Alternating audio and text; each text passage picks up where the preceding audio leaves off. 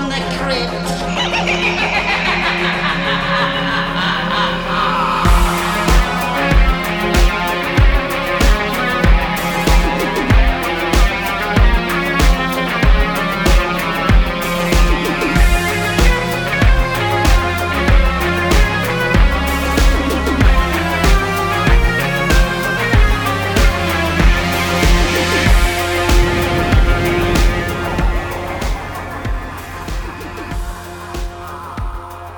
Hello, boys and ghouls. Welcome to the 100th episode of Dads from the Crypt. My name is Jason, and I'm joined by Jody. Hello. And Mondo. Hello. And tonight, we will be discussing Creepshow the movie. But since this is our 100th episode, we wanted to have a very special guest, without whom Jody, Mondo, and I probably would have never met and started the very podcast you're listening to. He is the co-founder of Bloody Good Horror website and host of the Bloody Good Horror podcast.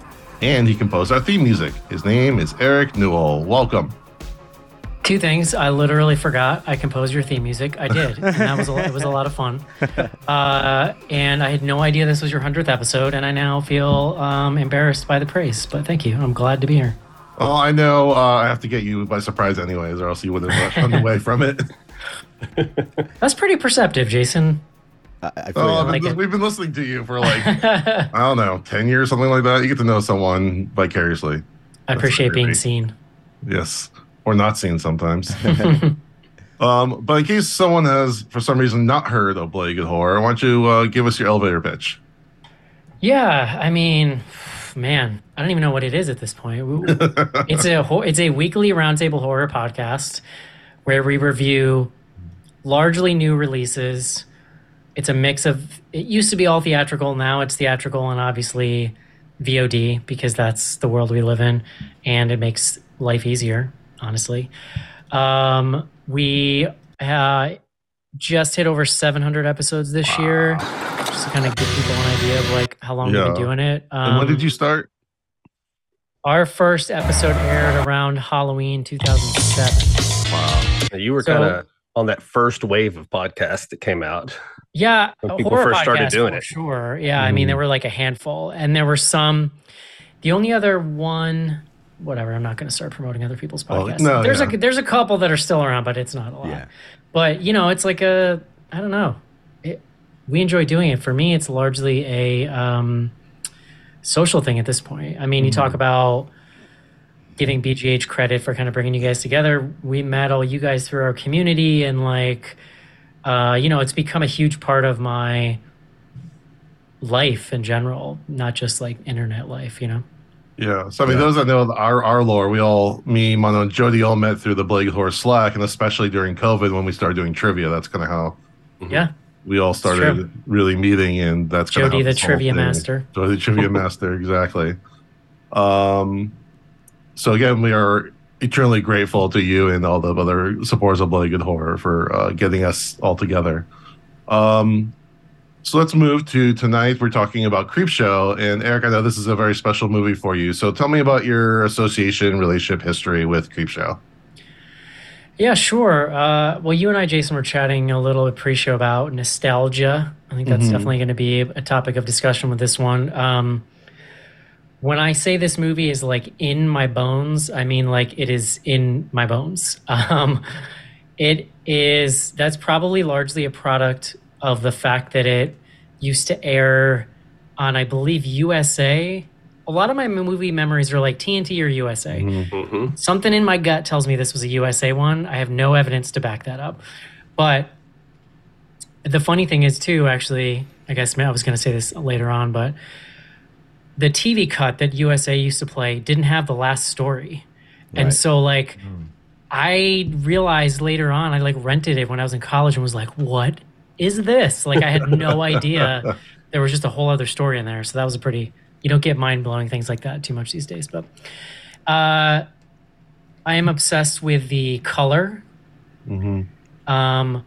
For an anthology, they're just these wonderful, simple little stories brought to life by a surprisingly very strong cast. I mean, I'll even give Stephen King credit for his. He made choices and he committed to them, and I appreciate that. My favorite is Hal Holbrook. Like, I think I was the only 11-year-old on Earth who would name Hal Holbrook as his favorite actor. Um, and the other big thing for me was the music. Mm-hmm. I could go for 20 minutes. I don't know how deeply you want me to get into it here, but it is one of my each of those aspects. It is one of my favorite horror soundtracks, and that's a thing we can get into later as well. Definitely. I had a very similar experience where I saw this on network TV when I was a kid. But I think I only saw the Stephen King one, and then I only saw half of Something to Tide You Over. Was that like a Sunday creature feature? Exactly. Or something? So I remember when I was a kid, I was just flipping around. I was like, "What is this?" And I remember a very like core memory of watching this man becoming consumed by the green goo. And then I remember watching the next one. It must have been like just done together with before the commercials, and the commercial cut before the zombie part of Something to Tide You Over. So I didn't know that was part of it until I finally rented and watched the whole thing. So it's very interesting how I think a lot of our generation grew up watching things kind of piecemeal sometimes. Yeah. But we'll get into all of these segments. So Jody, you are our plot synopsizer. Why don't you start us off? This is Creepshow. Came out November 12th, 1982. Yeah, so most of these stories are so simple that they can be synopsized in like a sentence or two. It's the presentation. It's not so much the stories are like we're super complicated. So the prologue of this one is literally just a boy gets a comic book and his dad throws it in the garbage. And that's your wraparound. And strikes him and then he says, "That's why God made fathers, babe." Yes. That's a hell of a one line. of the best lines in movie history. We can say Tom Atkins needs some therapy in this. Like that guy needs to go to therapy, and he's got some demons. He says that, by the way, while he's pouring beer into a regular drinking glass, which has always driven me insane. It's like a milk glass with all the foam. Yeah, I just upside down. Yeah, that's not how you do it, buddy. You think Tom Atkins would know how to pour I also don't believe an alcoholic to that degree would even care about having a glass. You got to think, you have all these people now that are like wine enthusiasts or they're beer enthusiasts, which is basically alcoholism. That's true. They do usually have fancy glasses. Yeah, alcoholism disguised as a hobby. But my pet peeve with that is when people take a picture of their beer in the glass, you see all the bubbles because it's dirty as hell. And I'm like, please clean your glassware before you use it. All right, Jody. All right, so our first segment is Father's Day. And all of these segments come from the comic book. Like you see the comic book laying around, pages flipped. You have the creep floating around in the background. He does nothing mostly. Like he just kind of is there in the background and makes faces and sometimes goes animated. He creeps. But it's definitely very EC Comics, just with a silent narrator. He's just there, kind of being the force that gets these stories going. I love how the way they animate the panels and then the comic to the point where like I wish they would go slower so I could see what is actually on each of those panels. I know now you can get screen grabs. At the time, it must have been like really annoying not about to see. That was the fun of it, though, right? Yeah. Every time you rewatch it, it's like, okay, now I'm going to start here. Or pausing your VHS tape and trying to catch that moment. Rewind, pause, rewind, pause. All right, so the first segment, like I said, is called Father's Day, and it's about a family getting together for a dinner, and they all start talking about kind of family secrets, and it's kind of an open secret that the great aunt murdered her father. And then, I mean, he comes back, and that's the basic plot. There's some family stuff going on, and there's a ashtray that floats from segment to segment. But yes, it's a really true. simple story of a zombie dad who starts murdering everybody. But we get Ed Harris showing some dance moves. Oh, the dance moves are so awesome. So this movie, too, like you figure came out in 1982, but what you can tell from this segment is like, oh man, this really was still that. So presuming they wrote and shot it 80, 81, right? It's straddling that line between 70s and 80s because Ed Harris is full late 70s. Like there's nothing 80s about Ed Harris in this movie. Definitely. But I love this whole bit because it's like he's the cipher for the audience entering into this. You know what it is? I've been watching Succession lately. This is very Succession. It's like he is the normie entering into this cold, rich, dysfunctional family. And then really that's the setup, right? Is you're you're gleaning things about their relationships from this little ping-ponging back and forth that they're doing. Yeah, and then we get some really good effects work on the zombie. It looks fantastic. Like they do lots of close-ups. There's so much I love about this one. First of all, I don't know what this says about me, but I kind of have a thing for the matriarch character, the like real cold, mean lady. There's not enough money in the world for all the therapy that would require, but there's totally something fine. there. No, you can ask Jason. Like, if you're gonna be mean to me, like we can talk. She's got a vibe. I'm just saying. Like, I love the interaction between all of these people. I absolutely love the crazy aunt character. Yes. We get the flashback too about her life and how her husband gets killed, and that's right away. Like, just no one has ever done, I don't think, such a genuine feeling comic book visual style as this movie, and it really is shining right out of the gate with this flashback sequence. Or when a character feels an emotion, the background drops out and the light scapes take over, right? Like, but I absolutely love this aunt character. She strikes. She reminded me of the old lady from Knives Out. I don't know if that's like an homage in some way. I get that. She also, I always had this feeling that she was a much younger actress playing old because she looks very done up as an older person. So like, I kind of think she might be hot too. Aside, but again, like to your point, this is an extremely simple story, but it's, I think what makes it work for an anthology. I always say like Creepshow is the perfect anthology, and this is the because I know you guys are reviewing a lot of anthologies right now, right? Yeah. This is the bar I hold it up, and I think this holds true with Creepshow. You have to have a banger out off the top, and it's better if it's short.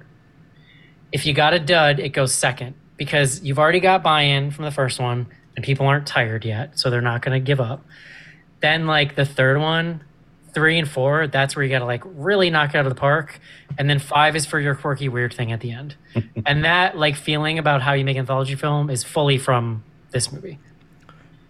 I mean, this was the penultimate anthology. And I mean, in my opinion, the best anthology movie ever made. And it's the one by everyone after. Every anthology after this is going to be judged by how it holds up to Creepshow, in my opinion. I mean, we've kind of buried the lead on the talent behind this is George A. Romero directing and Stephen King writing. I mean, you can't ask for a better combination. And it's the two of them really at like, not that people have different creative cycles in their life. I don't want to say like their peak as in they're falling off, or well, George Romero did fall off. He's dead. But like, I mean, this really is writing, Stephen King at his coked out, like craziest, right? Like where he's writing fucking banger classics every year. Just crank, you know, like he was at the crest of a wave in some sense. Romero was seasoned and knew what he was doing. And yeah, it was a really magical time for them to collaborate.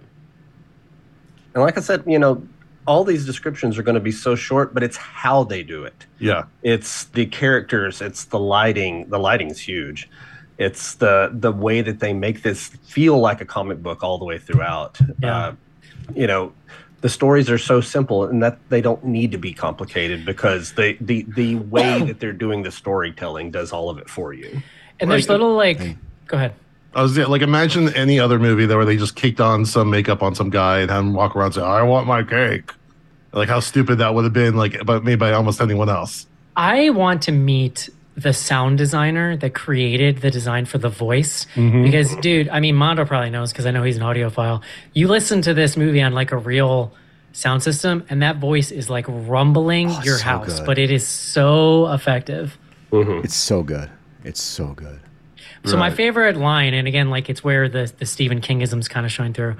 And I don't know why, it's just like there's not much to it, but the rich guy, the younger brother, I love him. He's just like snivelly and sort of a feat, and like he doesn't really there's no love in his family, right? It's again, it's Succession. It's all thinly veiled aggression and like quips and coldness and stuff. But he, at one point, the sister finally, she gets vulnerable because she's scared, and he has a moment where like he's almost human for a second, and he's like, all right, come on. And they go to look in the kitchen. It's right at the end, I guess. But they walk back in the kitchen and the lights are off. And he goes, in just the most like snide tone possible, he goes, what are we trying to conserve energy? And like, holy shit, there's just so much said in that line, right? It puts you like, because we got to remember we're in the early 80s, we're in Reagan era where it's all, where money and rich people are the like obsession. And it's like really just laying bare. He says that was like just the mere idea that you would be conserving power is both A, ridiculous because we're rich, and B, something that's contemptible. And he literally just says that with his tone. And it's crazy how much not a whole lot's changed here in 2023. Well, yeah. This is the thing, you know, we really like had some good hating on rich people movies in the 80s, and like I feel like the youngsters need to go back and Yeah, I mean, that's definitely a theme I think that runs throughout this entire movie. I mean, it kind of ebbs and flows for different ones. Yeah. Yeah, for sure. Yeah. That actor actually, you know what? There's money is a big motivating factor for, you could argue, in each story. Yeah. In some sense. And also, you could also say toxic masculinity in a lot of these, but that's probably most 80s media anyways. Yeah, like in the early 80s, everything was toxic masculinity. I mean, there was no, I don't think anyone was trying to combat that back then. Because like, obviously the patriarch of this family was probably a piece of shit. So like, we're rooting for his revenge on these other awful people. But like, the sister is whatever. She's like, doesn't seem like offensive per se. And same thing with her husband. Like, they're not bad people. They're not the best people to hang out with. But like, the fact that he's getting revenge on them is just kind of like scorch earth. Yeah, no, this is definitely that EC Comics style of everyone is bad. Everyone is bad, and you can't really root for anybody but other than blood and guts. Like you're rooting for violence. I'm rooting for the kid in the wraparound. That's what I'm rooting for in this. Right in this whole thing. Interesting thing too, Eric. You bring up the music in this, which is just fantastic. One of my favorite soundtracks of any horror movie ever. And John Harrison, really, he only did this. He did Day of the Dead. I think he did Creepshow 2, and that was it. He did like a handful. Yeah. So Tales from the Dark Side, I think. He's a fascinating guy because he then largely moved on, from what I understand, to direct and produce, but like literally strolled in the room and was like, hey, here's two of the most banger ass horror soundtracks ever. Like Day of the Dead is, and amazing. This is funny, is I was obsessed with Creepshow and Day of the Dead for 20 years soundtracks before I knew they were the same person. And then I was just fully obsessed. I didn't even realize this till I bought the vinyl copies from Waxwork. That's when I realized it was the same person. Like a year ago or 2 years ago. Early 2000s, I bought bootleg CDs at a convention with like crappy printed out paper sleeves, and that's how I figured it out. Same thing. Yeah. Awesome. But once you know that, there are a lot of through lines between the two soundtracks. But it is a soundtrack that it's not just like, if John Carpenter is an ambient composer where John Carpenter just makes a vibe and then it sits under the mix. This is I'm sure there's more professional words, but it's like a reactive soundtrack. Like, that's good. Literally, and that's kind of the cool thing about going back and listening to it, is you start to associate each little individual, because there's 30 cues that only happen once in the movie because they were written specifically to a reaction or a murder or something happening. So I'm just looking at his IMDb, and it says that the Father's Day suite, or whatever you call it, he composed, has been used for a bunch of other shows and movies, including South Park. Oh wow, he's done the South Park that's episode. Crazy. And Jason, he actually directed a couple episodes of Tales.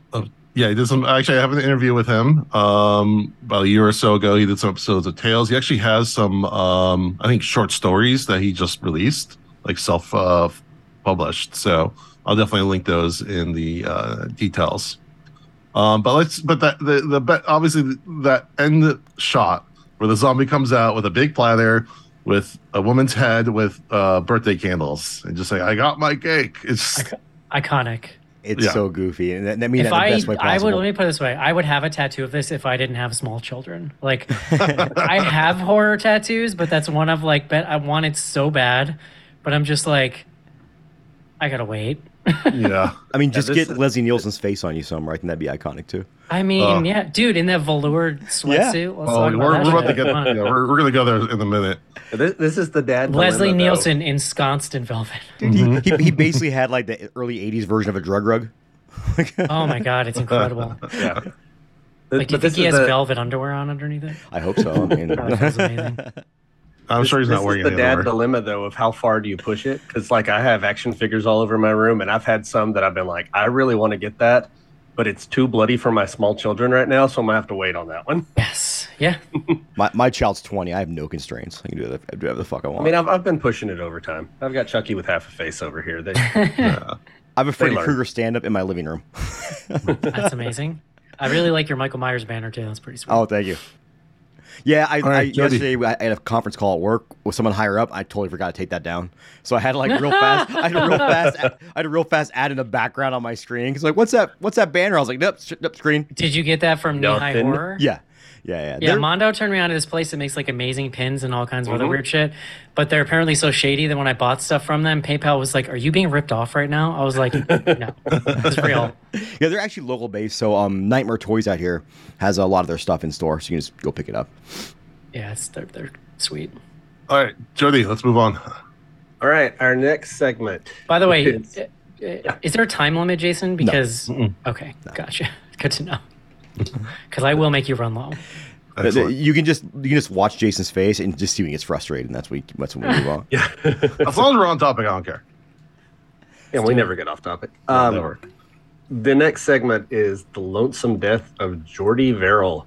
And again, super simple concept. You have this dim-witted backwoods guy, and a meteor lands near him, and it slowly starts to make grass grow all over him. And if he gets in water, it grows more, and he has to deal with becoming a plant man, and then finally blowing his own head off. This is the one that I remember, like in the first segment I ever watched from Creepshow when I was younger, and it scared the crap out of me. Just the Yes. thought process, or just the thought of having that happen to your body and the agony that you'd be going through, like, and then him killing himself at the end, like, gave me nightmares for a long time. Yeah, it wasn't my favorite as a kid, but I've grown a much greater appreciation for it. It's such good body horror. I was gonna say this is probably the first body horror I ever watched. Yeah. You know what? The most effective like little moment for me is when he licks his fingers and falls asleep and then wakes up and it's on his fingers and his tongue. That makes me want to die. God. I discovered when I was younger. Also, he's watching old school, probably WWWF, if I had to guess. That's gonna From ask. 82, yeah, it was Some 3 Ws. Samoans are in there and like maybe Bob Backlund or something. I think so, yeah, I think it was Backlund. Yeah. Pretty It's- sweet time capsule if you're into wrestling. When I was See, but younger, I found you have out. all these memory. Go ahead. Oh, sorry. I found out there's a disease called like hairy tongue disease, and where your tongue grows hair, and that to me is like the worst thing that could ever happen to you. Because like like when it comes to food, I'm big on texture, and so like for him, like you said, with his tongue growing moss or vegetation, same here. Like that just. Like I wouldn't even wait it for it to cover my body. I'd be like blowing. I'd be killing myself once my tongue got infected.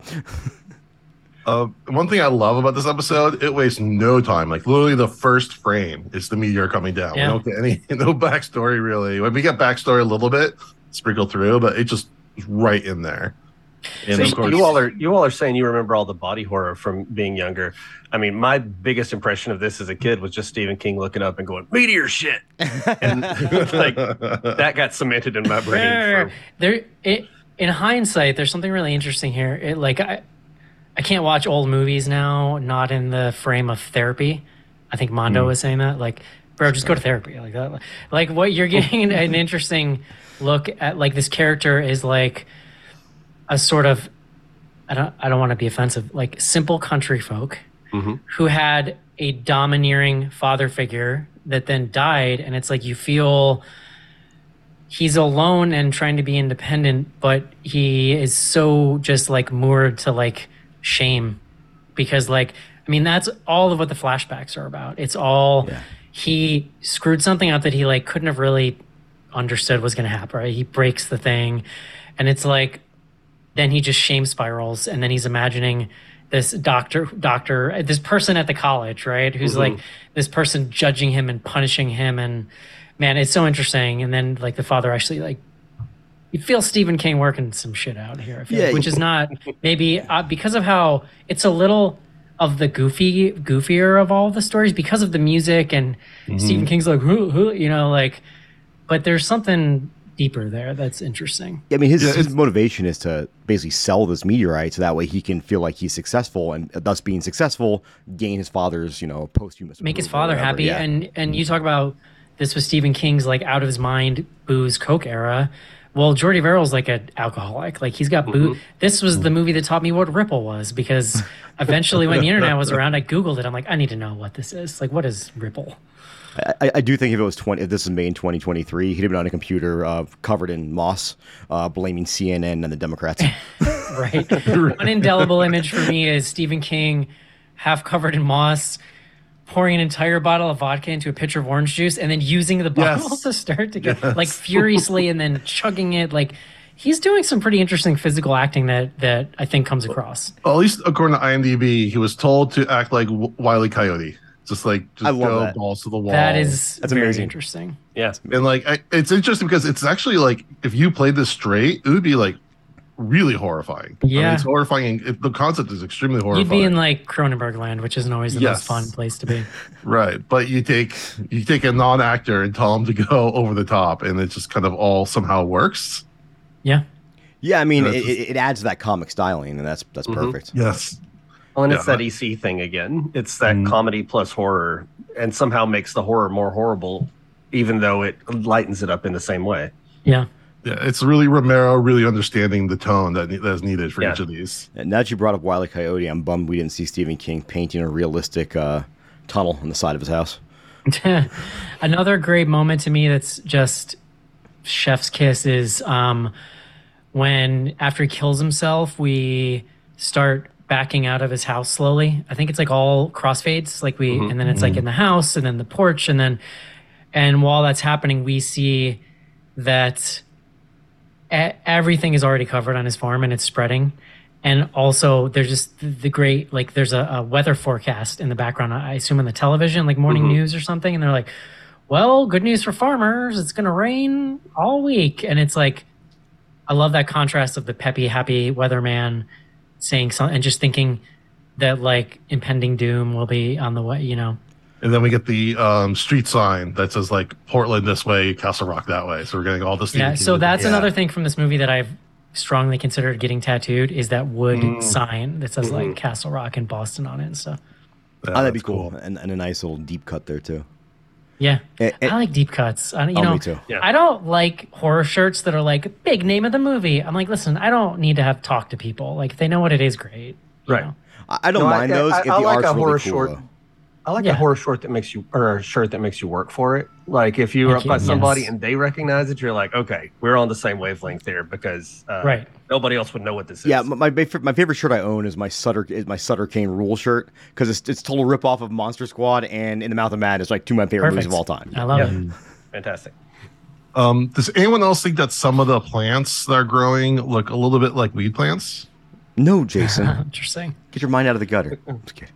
You know what it reminds me of for some reason? I don't really have an explanation for it. Is like Fraggle Rock a little bit, and it's a little bit like the texture of the plants. You can see how they're sort of like fabric-y kind I can of. see that. Yeah. Okay, I could definitely see that. I also wonder in Creepshow too. It kind of reminds me like they had to have taken the raft from this, right?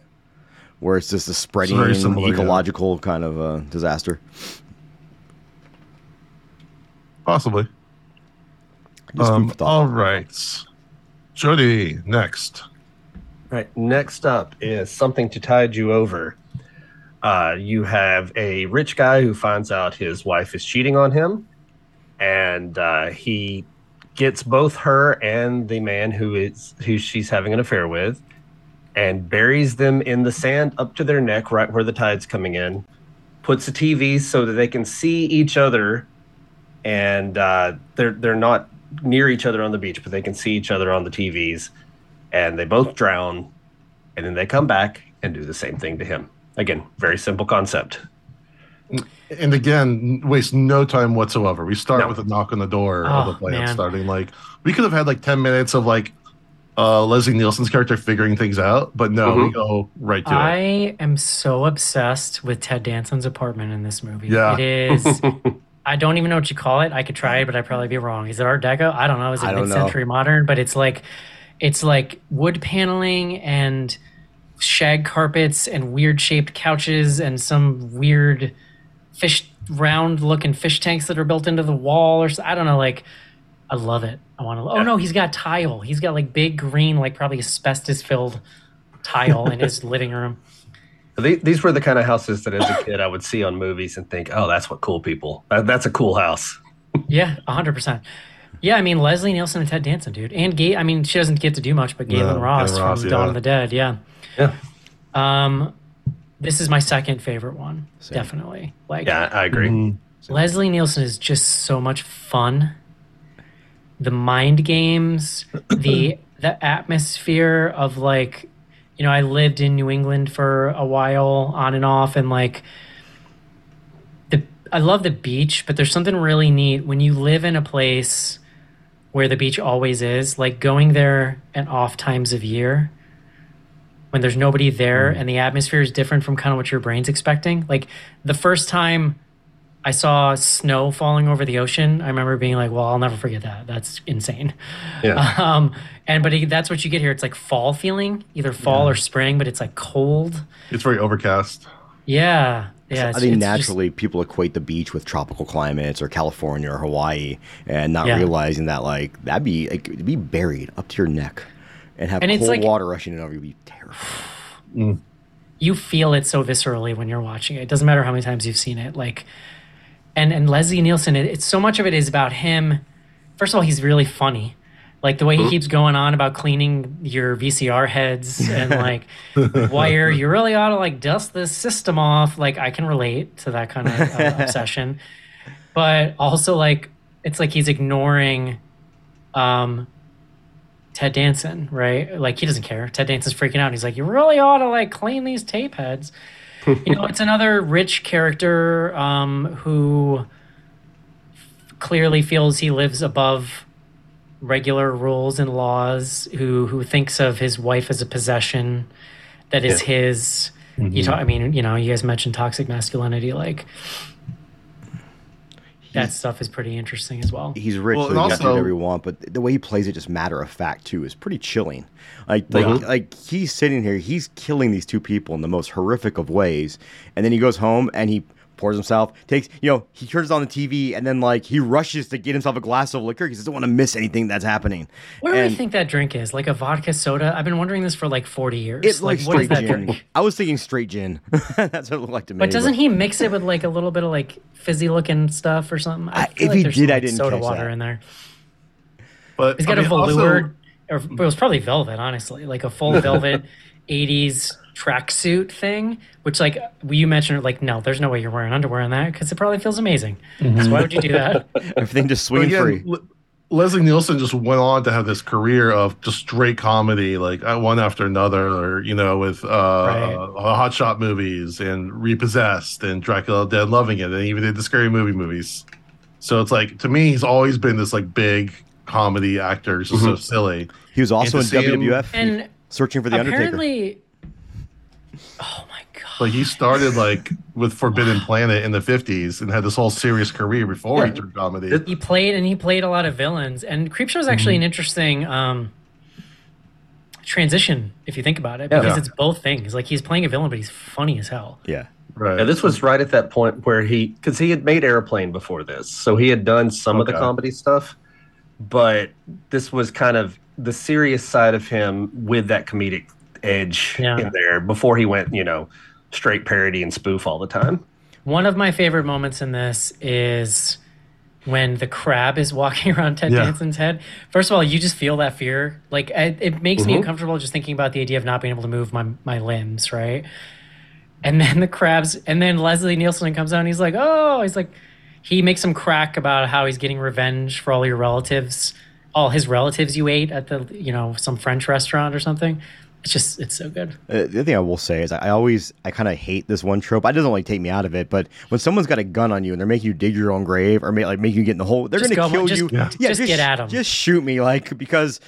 Well, or at least take your shot. Rush them with the thing. You got a shovel. Right? Yeah. Guns, Yeah, I'm not going to dig my own grave and die exhausted. And then where am I going to get into a hole? If Boss Rutan, Mondo, to talk your language, ever taught me anything, it's that on a gun, you close the gap. Yes. You got to close the distance. With a knife, you run away. With a gun, you run towards. That's her dad's voice. I still no. Hold on. I like to picture me saying that to my 4-year-old daughter going to daycare. Like, remember, run away from a knife. That's really funny. If you ever watch, there's a guy on Instagram called Detroit Dust who for some reason always has an earpiece. He's never talking to anybody, and he shows self-defense techniques. And then half people will redo the videos, and it's basically like a guy pointing a gun at someone, and he goes through the technique, and next you know he's in heaven. Like, what the fuck? Like, oh yeah, because that shit Right. doesn't work in real life. If someone pulls a gun on you, just give them what they want. Like, it's just, you got a 50-50 shot, but I'm not getting in that fucking hole. I've always really wondered. I would love to see. I don't know if there's ever been a good behind the scenes doc on this. And I'm not really a big physical media guy these days, but I always wanted to see how they shot that thing with Ted Danson underwater. Like, there's the cool light. Like in the very last time we see him, the light lights up behind him, and his hair's floating, and like you can't move when you're in that. So I imagine it's like a shallow tank with somebody who's standing right by with a air thingy. Yeah, but Yeah, I don't know how actors do that. that's crap. pretty cool. There's a really he told a story years ago about how when they dressed him up like the grotesque zombie at the very end, that his daughter was on set, and his daughter was like 4 or 5, and so all he was doing was like, he's like, I can't let my daughter see me like this. I don't want to scare her. He goes, then she just runs right up to him. She goes, "Hi, Dad." Like, just was not phased with the zombie outfit at all. It looks like they're both wearing about 50 pounds of rubber. They're Oh, very it's so intense uncomfortable. suits. Very, very cool. Very, very cool makeup though. Very, very cool effects. Oh, but Eric, I do have good news for you. I thought that there was one. There is a documentary called Just Desserts, The Making of Creepshow, and it's streaming on Screenbox right now. So, Jody, I'm not making this up. I just got chills. yeah, it exists. Incredible. Quick shout out to Screenbox too, because like they're gonna All take kinds the of man. good stuff on there lately. They're gonna take the Can one of mantle you Shudder. text me that? Because I'm going to forget by the end Yeah, of the show. we'll do. But that might be what I do right after this. Eric, there's also a category on Screenbox called Scares Under 80 Minutes. And Oh. it's near and dear to my heart as well, sir. Like Another shout out to the sound work in this one, that because when they're zombies, their voices sound like they're still underwater, so and that is good. such a cool effect.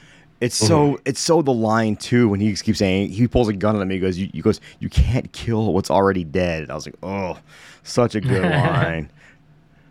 If One you thing, can hold your breath, like they're just shouting at him. Oh, I love this one. so again, I was reading on DB, so take it all with a grain of salt. But supposedly they were going to do a different ending where he would call the cops to try to stop the zombies, and then the cops would show up, and the zombies would disappear. But then there's a shot where you see all these other videotapes he has, like in his bedroom, which I guess are other like snuff films that he's made. Oh, I would wow. imagine, yeah. He gets crap. arrested and put in the gas chamber, and the last shot is him saying, "I can hold my breath for a long time" while he's being gassed. That was like storyboarded, but I guess they decided to cut it down. I like that, but it almost my would have been mind. too dark for this. Almost Yeah. been too dark for Well, and it maybe sometimes the best answer is the simplest. Yeah. Right. Oh, the zombies getting direct revenge is probably Yeah, it makes more better. sense. Now, I gotta say, Leslie Nielsen, another incredible house. He has a sunken living room Yes. that I would kill someone for. I love his house, and he had the wall that went up with all his VHS players there. Like, imagine. Yes. Come on. It was so cool. I did love, too, when he finds the TV and he looks at the shredded cable and goes, "Oh, they must have been taken out by the sea." And I'm like, oh, we just know bad things. We know bad things are in store for you, sir. I love that scene. Like the sun is setting. We see him. It's the first time we see him like a little off his game. Yeah. Like it's the first time he does not seem like supremely cool and confident, and so that's a pretty like good moment in the film, I think. And the shots, too, they do of I love in old movies when they have the shots of the video cameras. When you just see the video cameras, because you're just waiting for something to happen in that video camera shot. I love that the TV and the bucket are both half buried by sand. Yeah. Because it gives you such a feeling for the sort of like power of the ocean and the way the impermanence of that space, right? Like it's whatever it is when you're there today is not going to be, even if it looks the same to you, it's not the same that it was. It's turned itself over, you know? All right, Jody, the crate. All right. So this one's probably my favorite one. I'm with you. I agree. We get some great effects here with some creature work. So again, simple story. There is a janitor who wait, hang on. Okay. Sorry, I was catching my brain back up. What happened, Jerry? You've got a professor at a college who gets a package from it's the Arctic expedition. Yeah, and there is a monster inside that package called Fluffy. And then, they find the package underneath an old buried underneath basically an old stairwell at the college. Right. I love that he finds it because he drops his quarter for the soda machine, and that's where I was going with the janitor. I knew I had something in mind, and then my brain got all scrambled. I'm trying to give you the full Schnorr's experience here, getting interrupted. Yeah, do it. Fix all of my synopses for me. This professor has a terrible wife named Billy, who constantly berates him, is just a mean, awful person, and the professor uses Fluffy to take care of her. I will say that's my line. I'm not attracted to Adrienne Barbeau in this segment.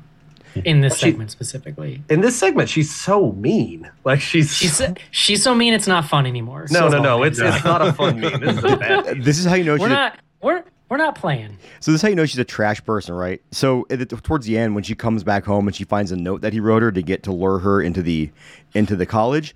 First of all, she gets home and she pours herself like a glass of milk, and then pours like milk and scotch. Yeah, whiskey right into the milk. But then she drives to the college, and then she still has the glass of scotch. Like she drove there with drinking the glass of scotch. That used to be a big, like liquor and milk used to be a big thing. Really? I've never heard of that. My mom used to drink that exact thing she was drinking. Oh my God! Like, it made my stomach turn thinking about it. We're not going to get deeper into that.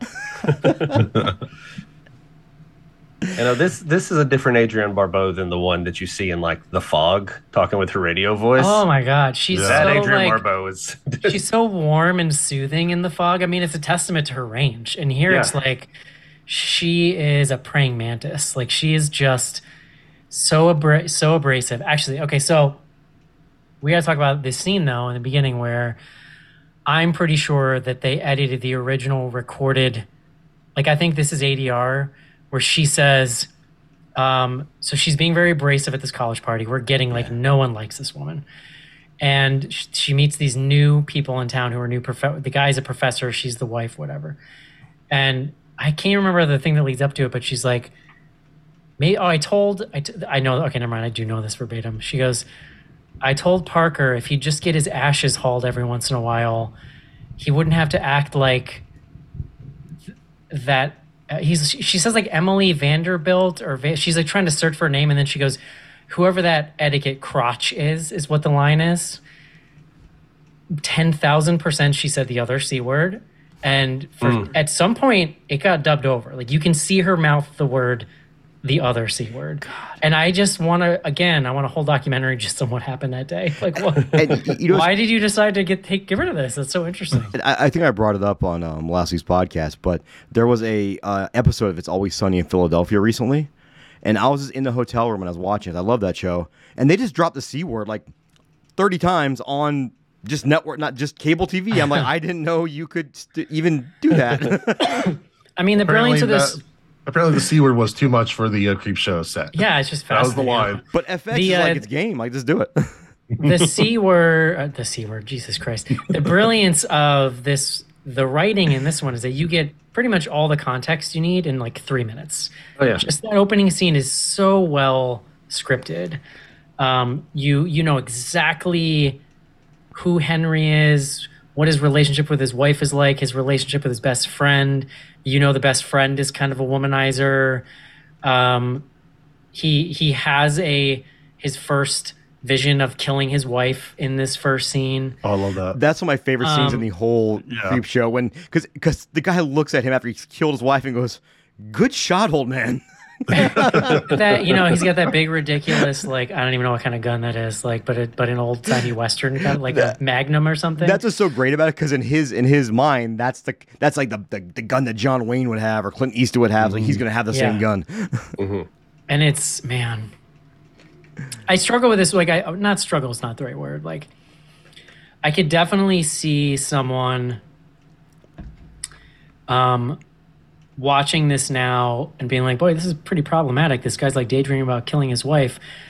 But I would, having lived a lot of life, I think that like in a relationship this toxic, it's pretty understandable for you to have feelings of anger and aggression like this. Like, it definitely is visceral to see it played out in real life, even though it's fantasy, right? Like, but that's, that's what we're here for, I guess. Is and with this one too, it's not so much like that he is a violent person. It's that he is so beat down by this woman that he's running out of any kind of option for how to make his life better. And so when he starts having these fantasies, it's easy to go, okay, I get it.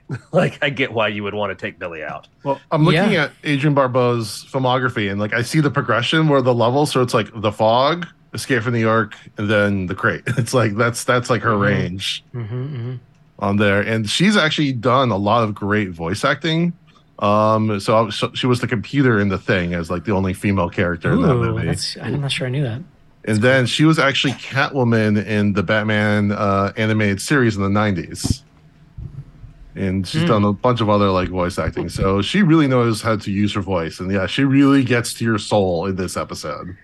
There's even in this one, I would say too, there are some thoughts about money and class. Like in particular, the banter and stuff between the janitor and the professor. Like you can feel the human hierarchy of who's above who by just the way they speak to each other. And they're both very nice to each other, but you almost feel like you're watching aliens communicate with each other, right? Like they are just, they could not live in different worlds. And the janitor, like, he says, like, he dug it out and called the professor because he thinks there might be something in there that's worth money, basically. Right. And that's motivating him. So, like, even though this is the one with maybe the least money-centric tide, like, it's still in there. There's still some stuff going on with class and that kind of thing. Yeah, like why does this professor call the cops or something immediately? Why is he?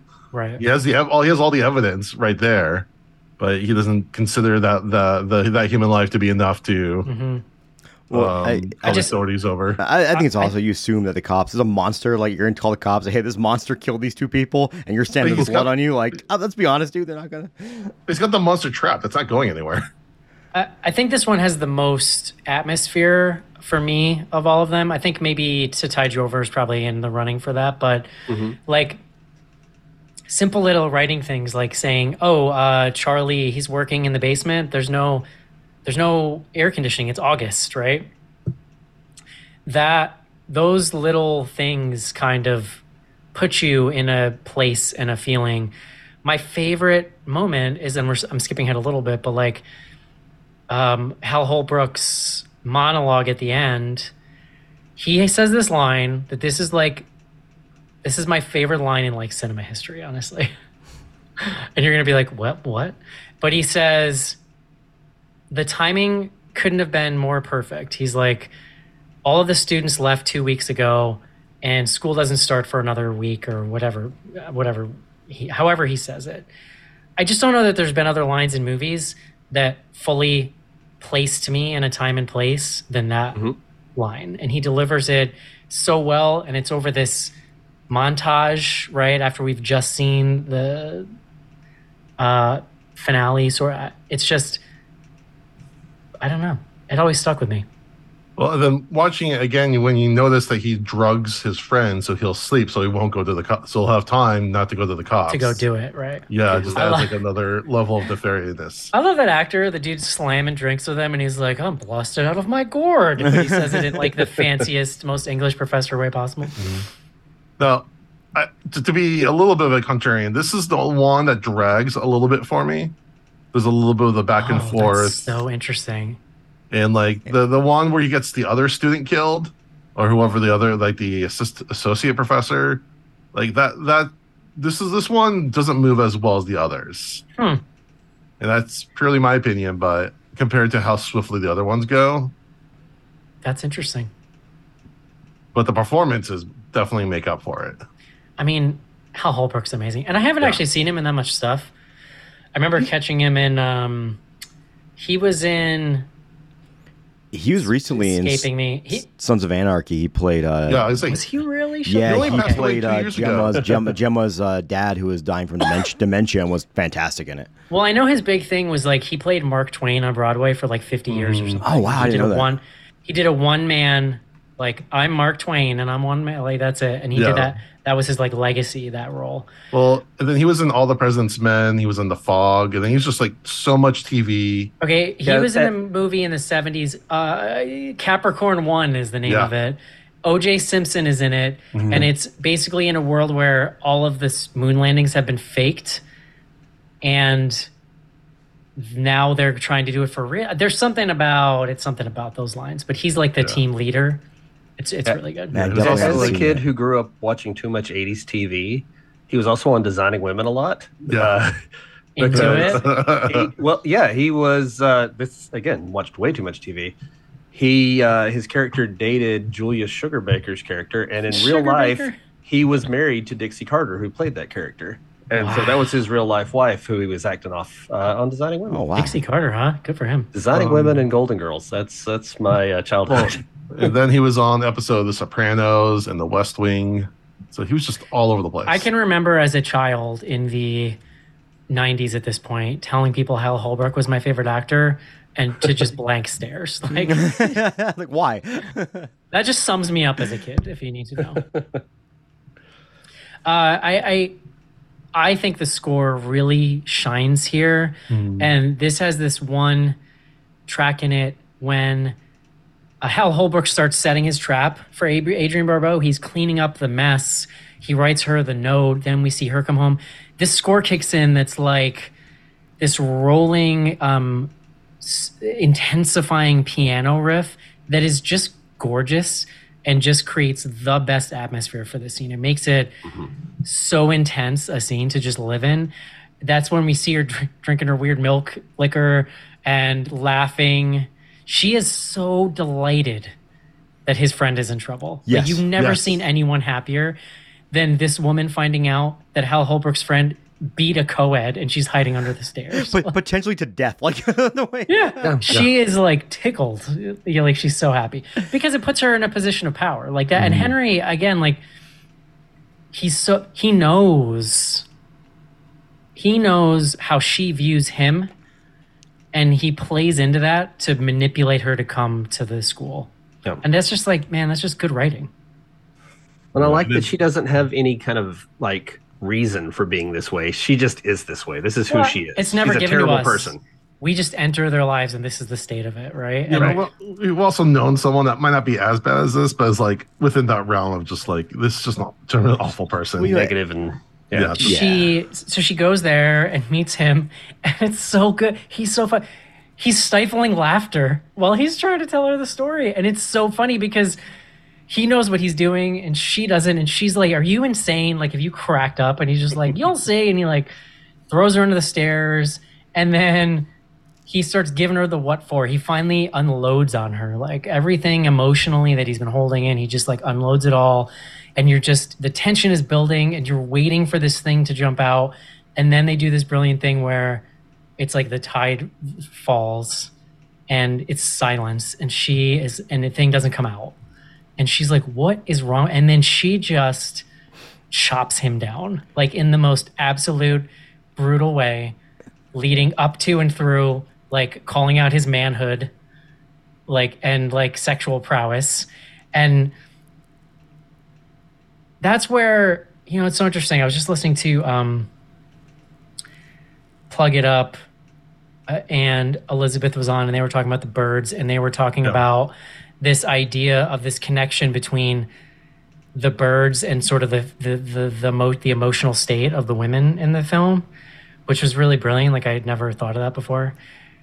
And I'm just for the first time feeling like there's something there between Henry and the monster. So it's like the because like it takes her to like fully tear him down for that monster to finally come out. And there's always this moment, again, like the things in this movie that I've wondered about for 30 years, where the monster pops out. And it's great because the monster is ridiculous. Like, it's scary, but it's very cartoony. It's got big cartoony werewolf eyes. And the monster like grabs her and then looks at him and he says something. And I am always like, is he saying like, you're welcome? Like, there's some kind of connection there between him and the monster for a second, where he's like, I got you, bro. Or like, fine, I'll just fucking kill her, fine. He and just then he high-fives eats him. her. She's so over the top. She's like, she's like silent movie acting, screaming. All the lights go red. I mean, man, You can almost equate the it. end of that segment is so electric and brilliant. You can almost equate it kind of like the monster doesn't come out because he's in a good spot. He's happy. He thinks he's about to kill his wife who he hates. So the monster's like, oh, he's in a good mood. Why am I going to pop out? And then the minute she attacks him and his rage comes through, now he's angry. That's when the monster attacks. So Well, and you can also, I think about it maybe in terms of Henry's own strength and power. Like he's trying so hard to like fight back against her, and he just doesn't have it in him. And like you could make a tie, I feel like, between like that monster getting up and like Henry finally awakening within himself and like embracing his identity and his power. And then that monster just eats the crap out of her. Yeah. And then gets away. And then in the brilliant scene, Yeah. like there's so much tension, it's dead quiet after that. The sound drops out. Such brilliant use of sound in this movie. The sound disappears, and then he's slowly trying to eke like a lock into the chain. And then that's when that monologue kicks in. That's so good. And then, go ahead. No, so I always love too that like you have this giant monster from the 1800s that has survived in this crate. But that crate had to smell really bad too, because there's probably so much poop. There's definitely a lot of poop in that crate. I mean, in the modern days, and again, like I want to acknowledge nostalgia, and like I think we judge older movies differently than newer movies. If I saw this now, I'd be like, yo, that monster's not alive after 300, 200, whatever. No, but I do think it's always really cool. It's like this monster's destroying all these things, has great power, but this lock is what's gonna hold us. This Yeah. ancient lock. Yeah, I love however they achieved the effect of the cliff that he drops him off. It kind of looks like a matte painting. It looks like there's some kind of camera trickery going on there, but the result is it feels larger than life in a comic book way. Right, yeah. And then we end with the very last bit of the monster finally getting out. So it's like, we thought we were safe with that tiny little lock, and then nope, it's out there. I like how throughout this movie, while there are some like realistic moments, it's always got this kind of hyper realistic feel to it that goes, into that comic booky realm with the matte paintings and Hyper the realistic is a good way to reactions. put it. It's over the top, but not in a goofy way. Like her scream, where she goes into full silence, and the lights and everything. But it works. It works for this whole thing. And I just in love with this final shot of him. Like what we see that the monologue is actually, we know like he's talking to his friend. It's just we're seeing different pictures. And then they're sitting there playing chess, and they're playing chess both literally and figuratively because there's some sparring, like subtle verbal sparring where it's like, how do you know I didn't call the police? And he's like, you didn't. I'm like, I didn't do anything. And he's like, yeah, no, you didn't. I don't know. You didn't do anything at all. Yeah, now I'm wondering if like that Bryan scene is the best. Yeah, I'm wondering if Bryan Singer like stole that scene for the first X-Men movie. I mean, listen, two people like Playing chess, yeah, but playing mental chess while playing chess. It's not the biggest leap in the world. It's just, Yeah. I love the way Professor Dude is slunk down his chair. Henry, meanwhile, has had a shower. He is wearing a velvet like golf shirt tucked in, looks spry as ever, just ready to embrace life. And the difference in body language is so good. And the camera slowly pans out and it's great. all right. I take it back. This movie's perfect. Not nostalgia. All right, our last segment. And this is the one I actually remember the most seeing as a kid. I feel like maybe I caught it on network TV too. We have a rich man who has this like hermetically sealed apartment because he's obsessed with cleanliness. And bugs start to come in. I think the reason why I remember this one so much is because it icked me out more than anything else. I hate cockroaches in particular. And so I've read some crazy stories about the cockroaches on set and the wranglers and stuff. Like, I swear I read somewhere that every one of those roaches, like, you can't get them back once you let them out, basically. That, like, they're going to just disappear. Oh, my God. And that Burn was like, down that set. I could be making that up, but it sounds good. So. I swear I read something like that like there was an issue with the cockroaches. Makes sense. well, that was the most expensive part of the whole movie, and I think they used like 25,000. Oh, Like, and this is why, like, as good as CGI can be, they'll never get that feeling. totally, man. Yeah. So this guy, who would you call this guy? Is this like a Howard Hughes kind of character? Yeah, I need to say definitely that, what yeah. they're playing off of. Yeah. Right. He's rich beyond anyone's imagination. In his $3,400 a month New York City penthouse apartment, which always makes me want to kill myself.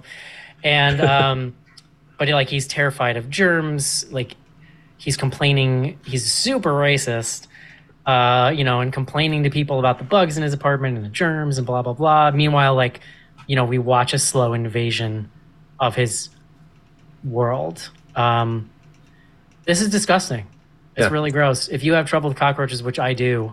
I do too. I didn't grow up like Jody. I don't know your experience, but I never really thought about this until I met Elizabeth. But she grew up in the South and is just pretty nonplussed as you can be by cockroaches. We don't really have. If you have roaches up here in the North, it's because you're dirty.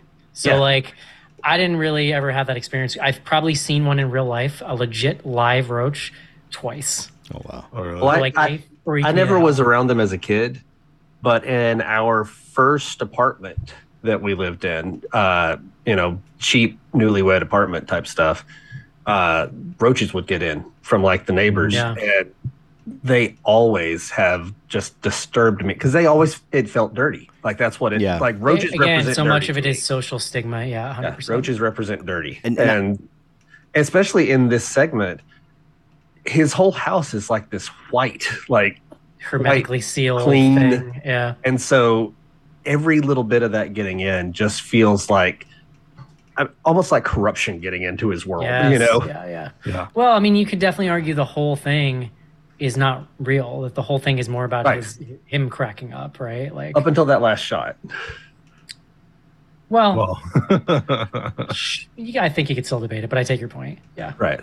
Well, it's done so well too. The most disgusting thing in this is when he's something about him pouring his flakes into the food processor. He's not paying attention, and you can fully just see them coming out of the box. I have a lot of dietary restrictions now, so I eat largely fresh fruits, things that don't really come in packages. But I used to all the time, and that was always a huge fear. I don't think I've ever poured a box of cereal without feeling a momentary feeling of anxiety of what's going on in there. So you know what I mean? We dealt with the beauty of pantry moths about years back. If you guys know what those are. No. All it takes is you go and you buy, let's say you buy some grain from the store and it has and there's some worms in it, but they turn to moths and then it gets into everything you own. We had to throw away basically everything in our cabinets, and we discovered it because I think we're using sesame seeds, and we poured out sesame. Why is that sesame seed moving? So that definitely made my skin crawl when I saw that. I've had that happen with flour. I think I had some similar things happen in my first baby apartment back in the day that I've just blocked out. But now when you're saying that, I'm having feelings. We never dealt with roaches here, but you will find out here in the desert, if you in our apartment that we were by the pool, and you get water bugs, which look like roaches, but they'll get in there and they look like roaches and they're just disgusting. The scariest thing I get here in my house is earwigs, which are horrifying, to be fair. I hate those too. They're not cool. I get nothing in my house. Just talking about this segment, it's squirm-inducing. The entire segment gives me the end. So the rest of that scene, so he pours the flakes, and he's not even paying attention because he's preoccupied by this hostile corporate takeover that he's delighted by, and this dude who killed himself that he's very happy about, and he's food processing, and then we see him with his little Rubbermaid thing pulling it out, and you can clearly see bug guts. And I can't remember. I think he sees it right when he goes to eat it or something. Mm-hmm. Yeah. Oh God, it's so disgusting. Yeah. Then he pours out the cereal or mixture. Yes, or whatever, and he sees them. In there. Yeah. Oh, no. I've lived in an apartment, and we got roaches from someone, and then it's a huge pain. And again, this is probably the most obvious classism episode. Yeah.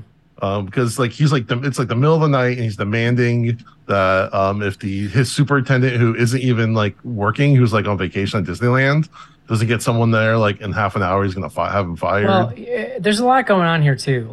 I think you could make the argument that to him, these people that he is speaking to are the roaches. They're Yes. one and the same, right? Like, there's also we really intensely see how isolated he is. Like, there's a power in this one to the fact that he only hears people in disembodied voices.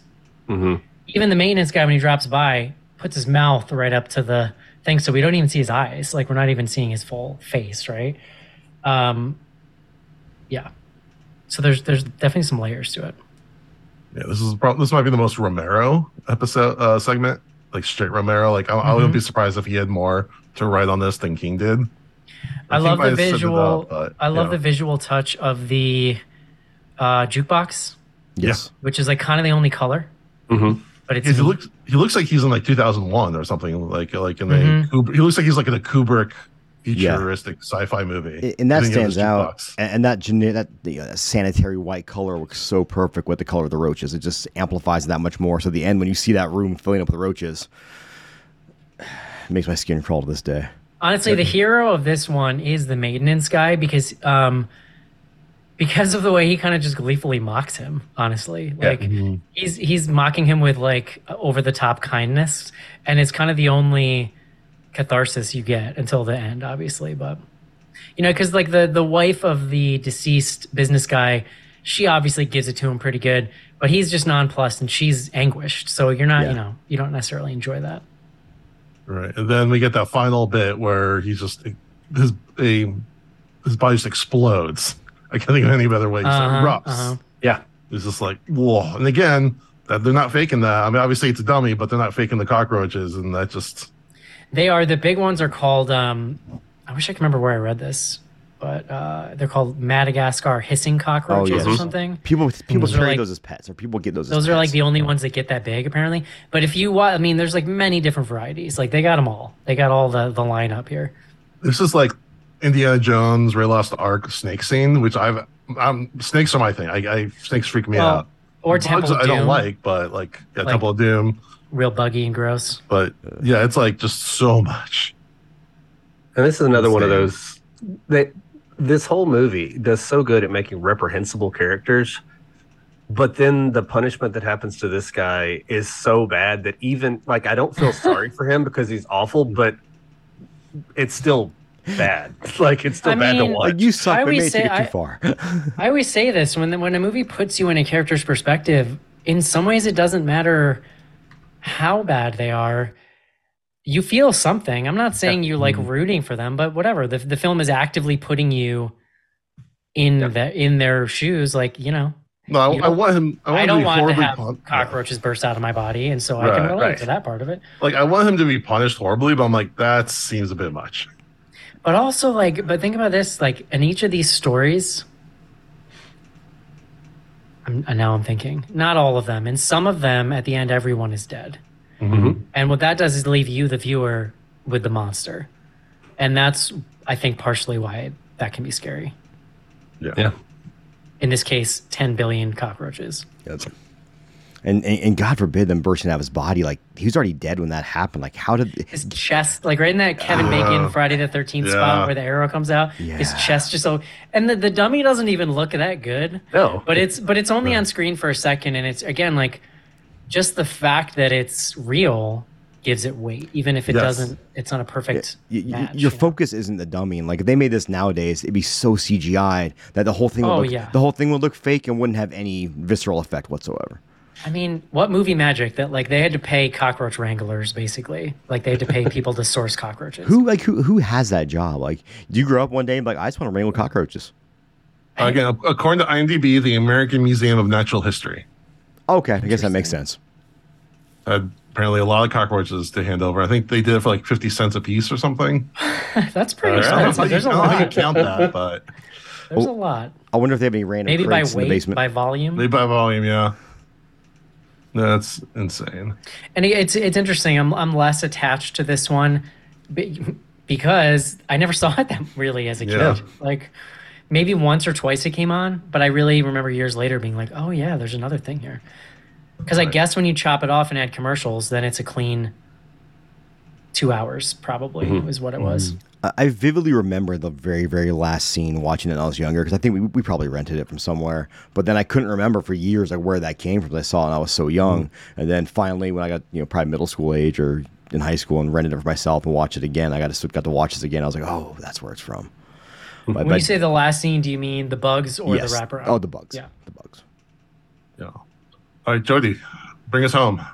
Yeah, the final wraparound, the garbage collectors find this comic book in the trash can, and they browse through it a little bit and see an advertisement for a voodoo doll.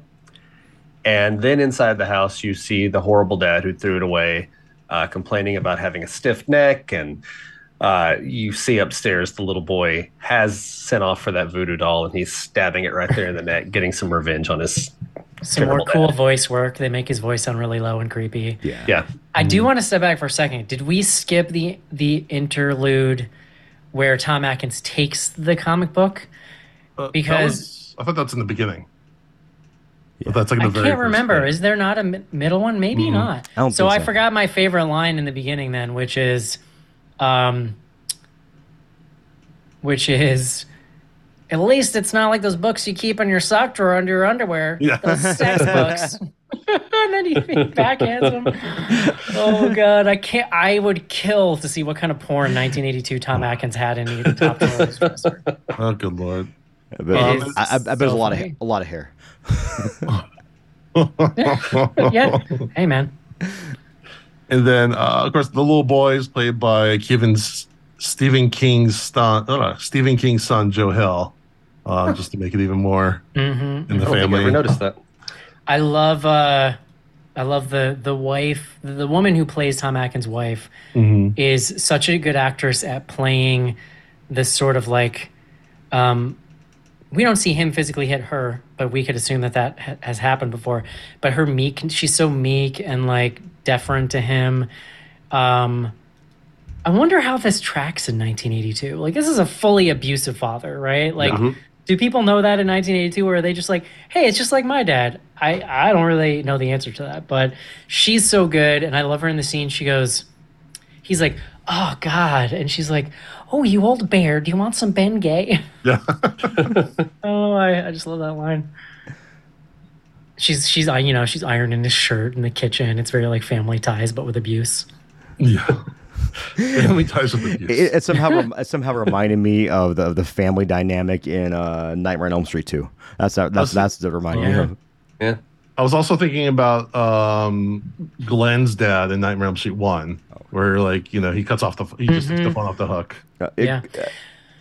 And that, I mean, all that to tie into the theme of your guys' show, like the transgressive nature of the idea of like, first of all, he doesn't want him having these kind of comic books. I mean, that's ripped right from the history of EC Comics. But also, it also, in a cheeky way, like confirms the parents' worst fears, right? That like the comic book sort of did turn him to violence because it got him this voodoo doll.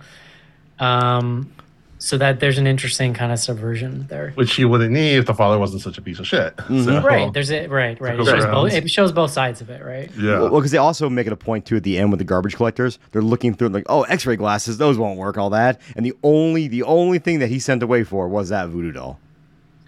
Right. Like, so it's like, so that actually tracks with all the other segments where it's like Tom Atkins is a piece of shit, but this is just so on the nose here. Like the kid literally gets revenge with the comic book itself. Yes. Yeah. That he took away.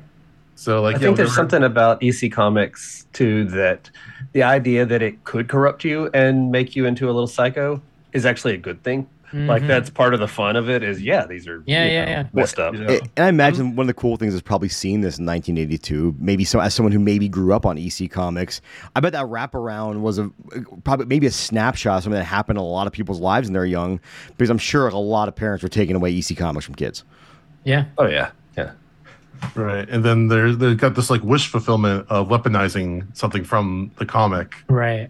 Well, because Against, as a kid, you feel helpless, especially when you live in a house like this, right? Well, and so the comic gives him his power back. And at the same time, I'm sure there's commentary on the government weaponizing the fear of EC Comics to their own means, like McCarthyism, etc., to get control and power. So As if you're like me and you love all those like mail order stuff from comic books back in the day, there's a really great book you can get called Mail Order Mysteries, and all it does is document those and with the person who's actually bought a lot of the stuff and tested it out. I love that. Oh, that's cool. It's a really The only cool thing book. I ever did was order sea monkeys that like never really lived.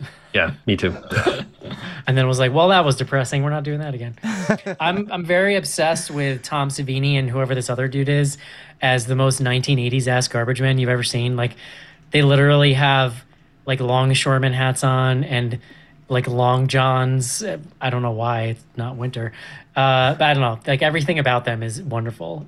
Yeah, the other guy is named Marty Schiff. He was kind of a producer, friend of George Romero. Interesting. He played a motorcycle rider in Dawn of the Dead. It's a lot of the people in Which this were like Savini did too, obviously. yeah, with Savini. So there's a lot of the smaller actors in this are probably friends or just like part of George A. Romero's troupe of just regulars who would throw in stuff. I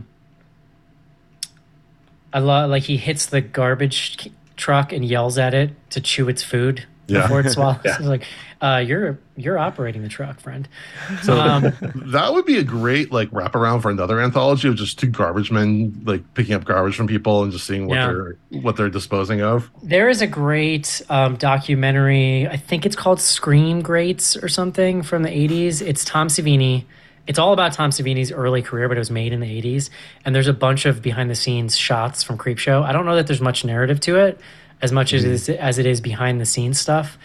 And there is stuff from Dawn of the Dead. And I had him sign a bootleg of it 20 years ago at a convention. He was cool. I mean, he'll pretty much sign anything if you pay him.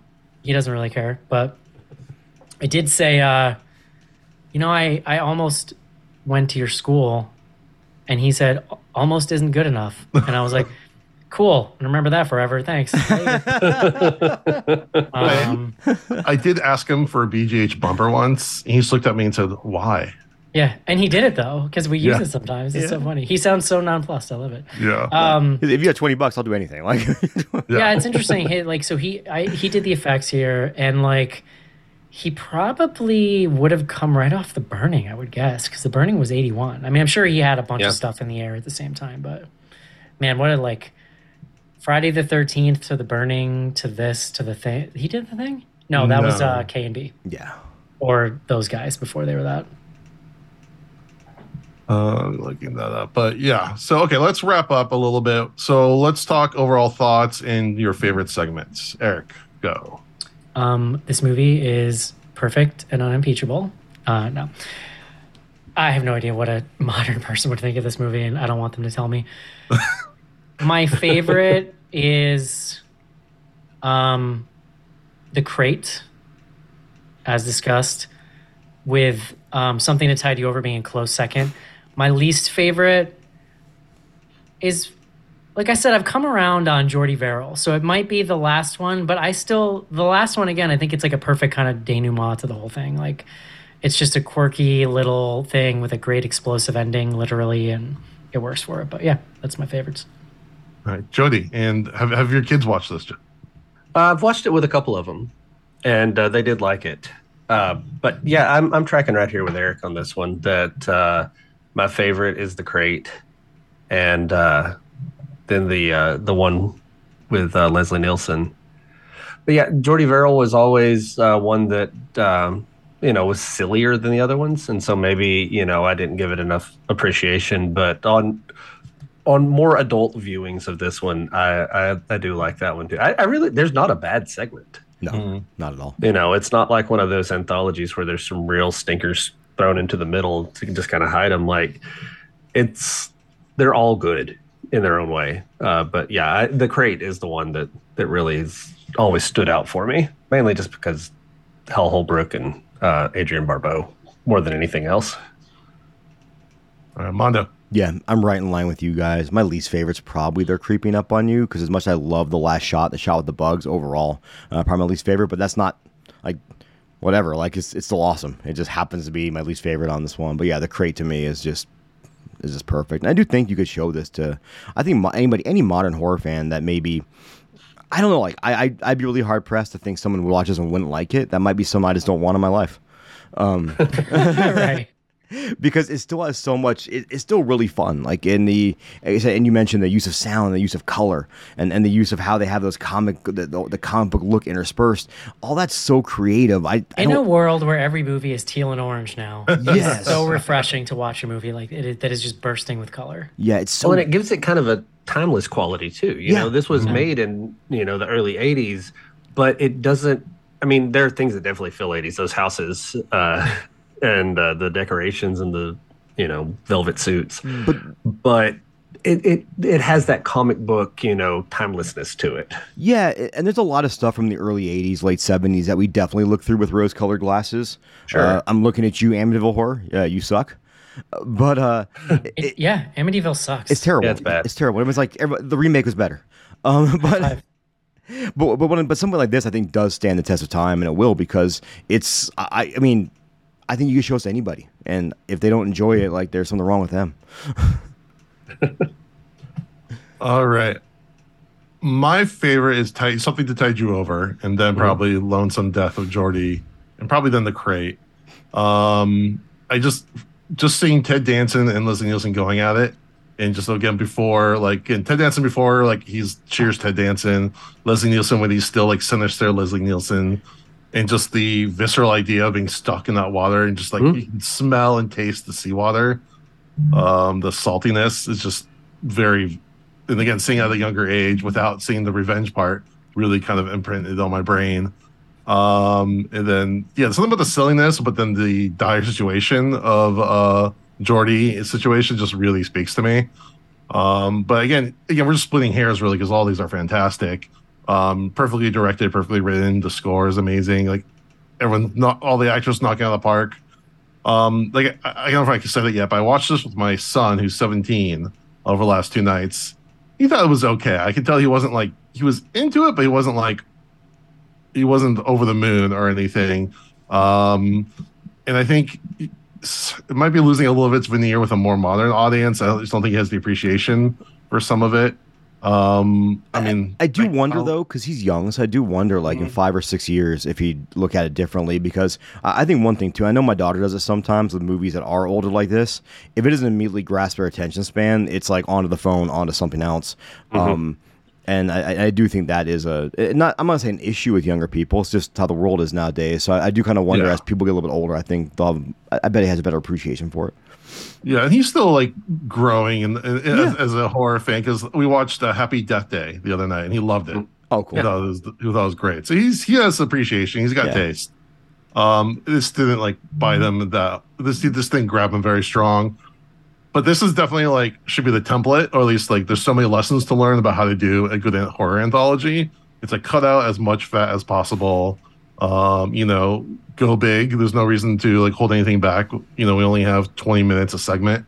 Each one needs to find a way to stand out. Again, the splashes of color, the lighting and everything. You don't need no big fancy effects. Keep it simple. I mean, this is a classic for a reason. Yeah, and there's definitely a theme, right? Everything. I mean, obviously it's completely different stories, but you said, like, the color palettes and then the sound, all that, it all blends it all together and makes it feel very cohesive. Which a lot of anthologies don't do that. A lot of anthologies feel like it's just, hey, we had one good story, and then we have these other stories that we found. So the thing now is, I think a lot of anthologies are just a bunch of short movies smashed together, or they give a bunch of disparate filmmakers the same amount of money, go make something, and it's like, I mean, it never feels as cohesive as this. Yeah. Right. Well, including the Creepshow series they did on Shudder, the first season anyway. Yeah. Like, there was just no style, there was no music to it. And when I tell you that I wrote them a thesis on what they were doing wrong, because they sent me an email with it one day, and they're like, it was like an automated email, like, hey, we noticed you watched Creepshow. Do you have any feedback for season 2? And I was like, let's do this. I'll take it. Well, I like called work and was like, I can't come in today. Well, and yeah, even with the show, like, there were occasional segments that were just absolute bangers, but only occasionally. Like, it wasn't as consistent by any means. That Evil Dead one, so NPR kind of, or like public access TV Evil Dead thing. I really love that one. Well, the irony is, like, I actually don't really like anthologies that much, and part of it is like I have this thing on such a high pedestal, just nothing nothing lives up to it. Yeah. I, for the most part, do enjoy anthologies. The problem is most of them just aren't very good. Just most of them aren't good. I do, since I won't get to be on your other anthology shows, I do enjoy Tales from the Dark Side, 1990. That one's pretty good.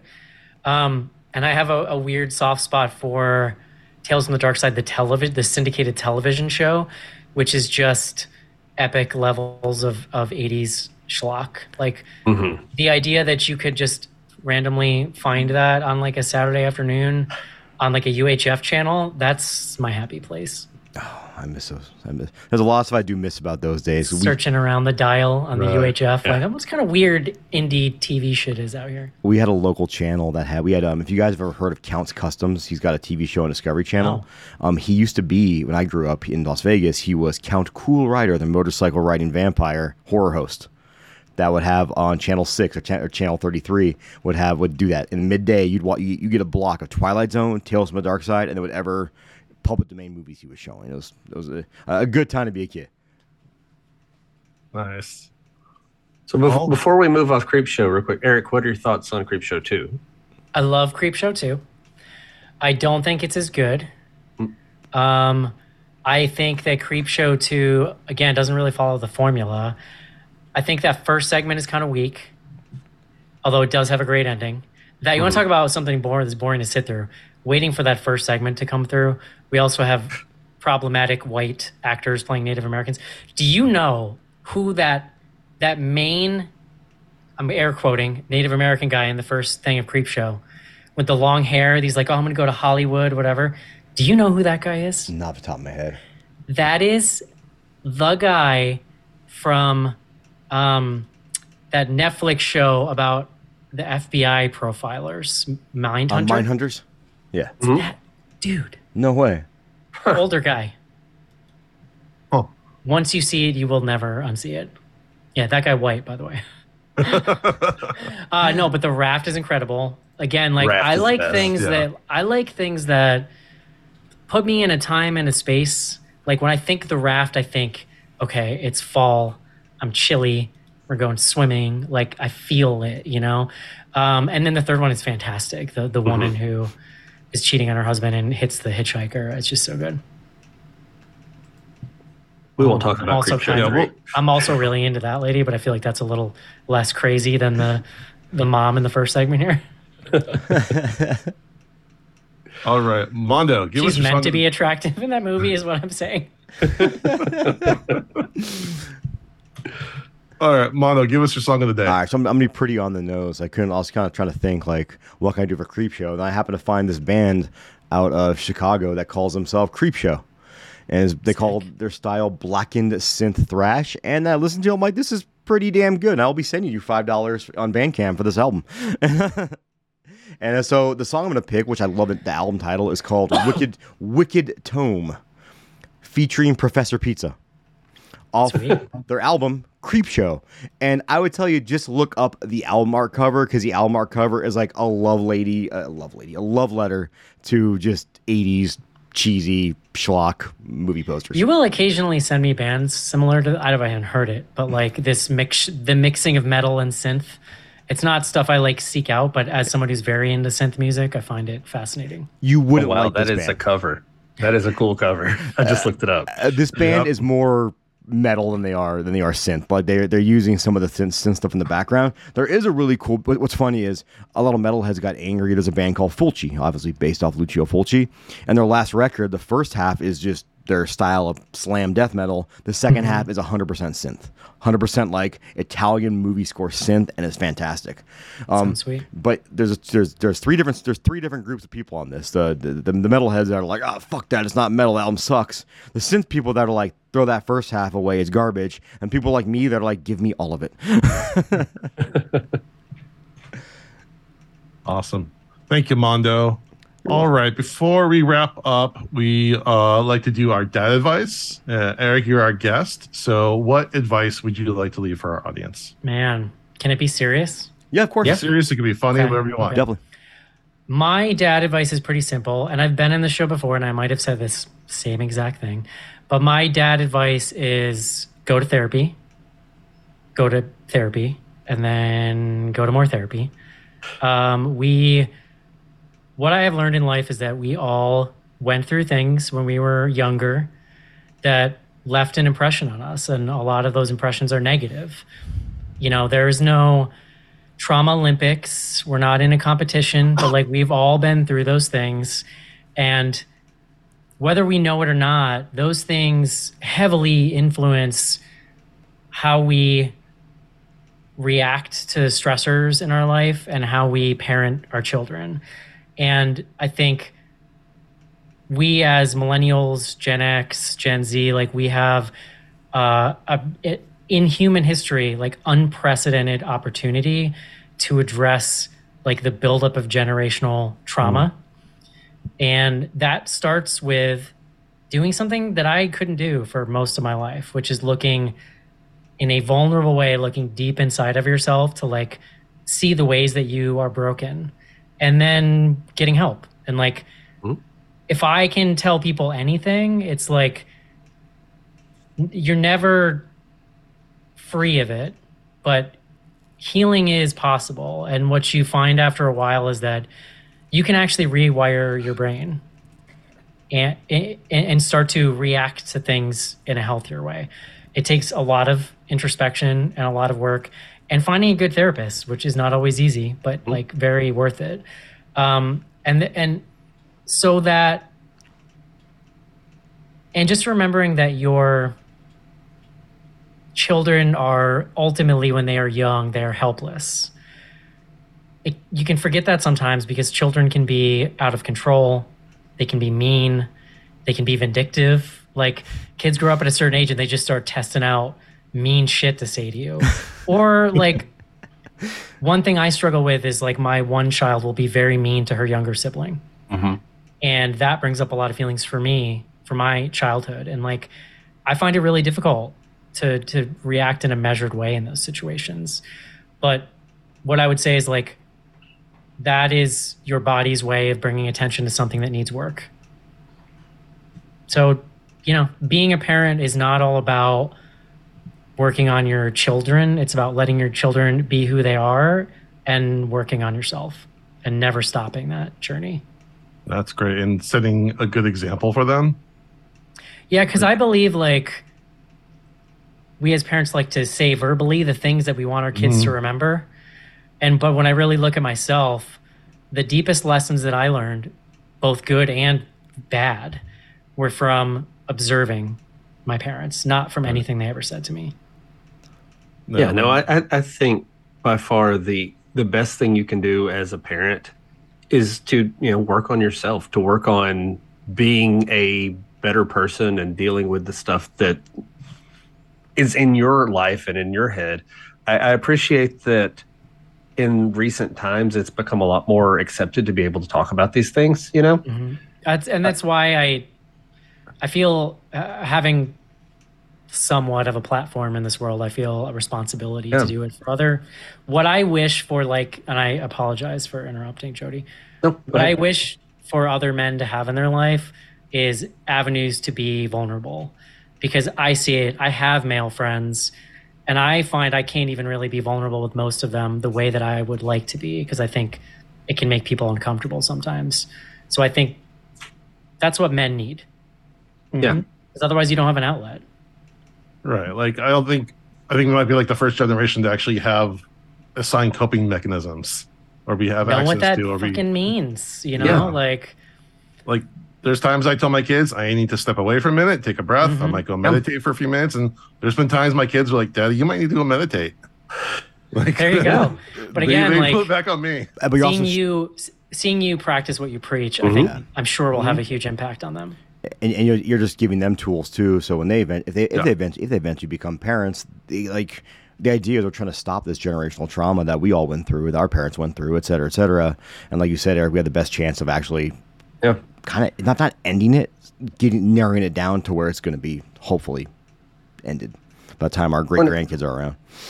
And I think that the compounding effect that we'll have generationally is like, you can't calculate it.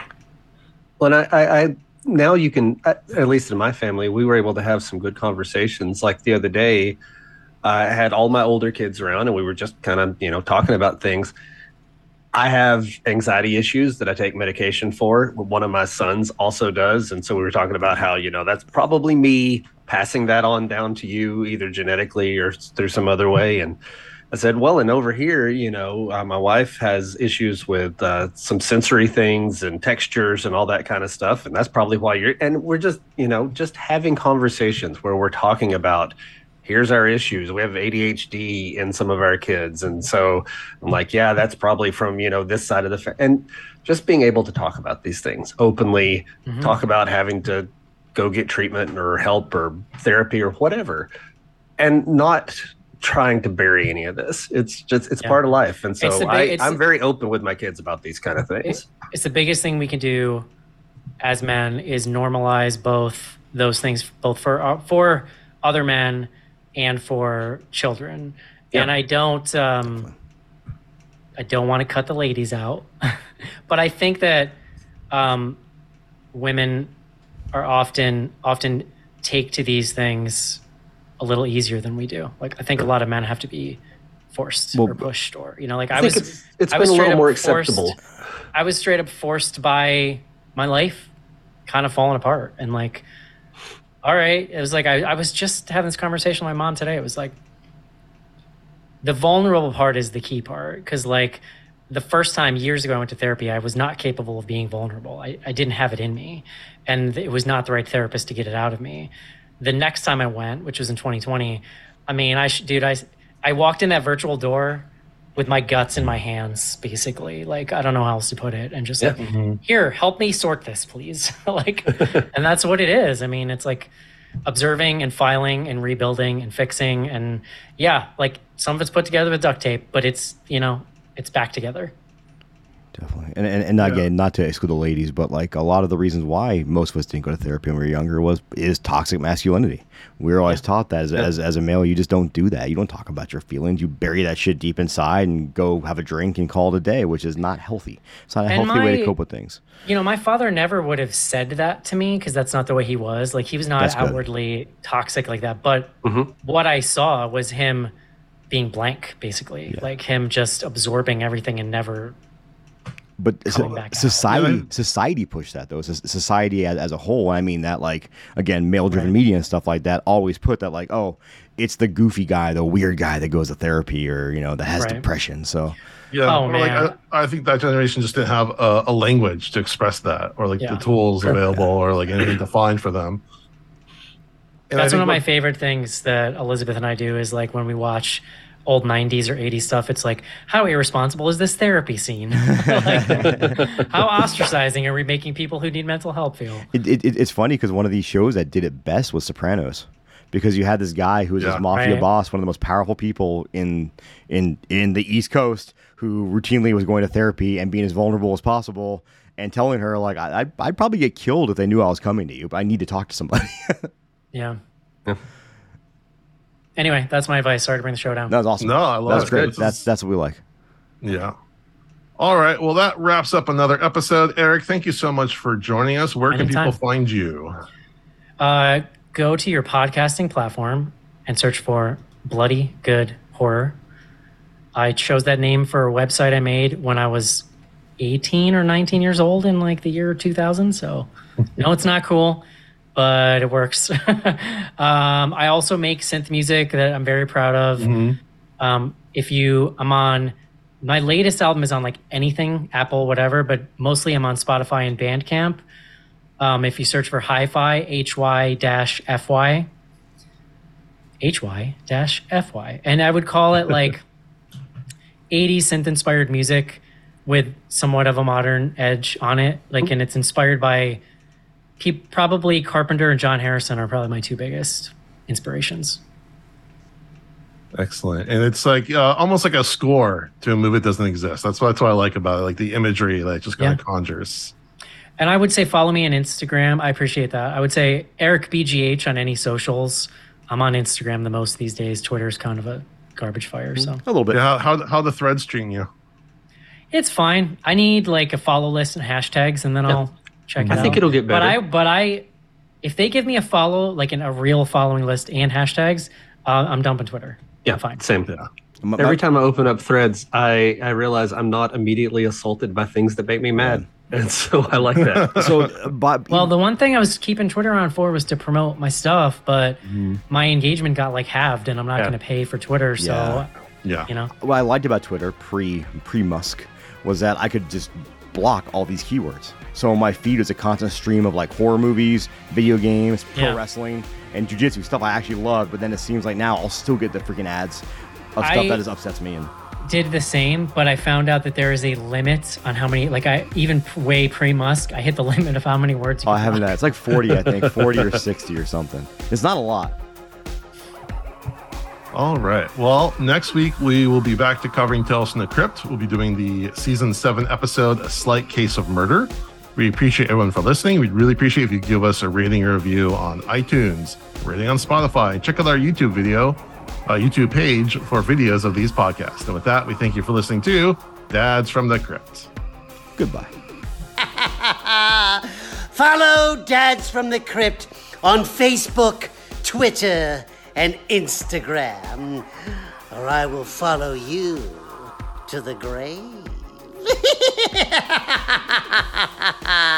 No, seriously, you really should watch. But be careful what you ask for. You may get it.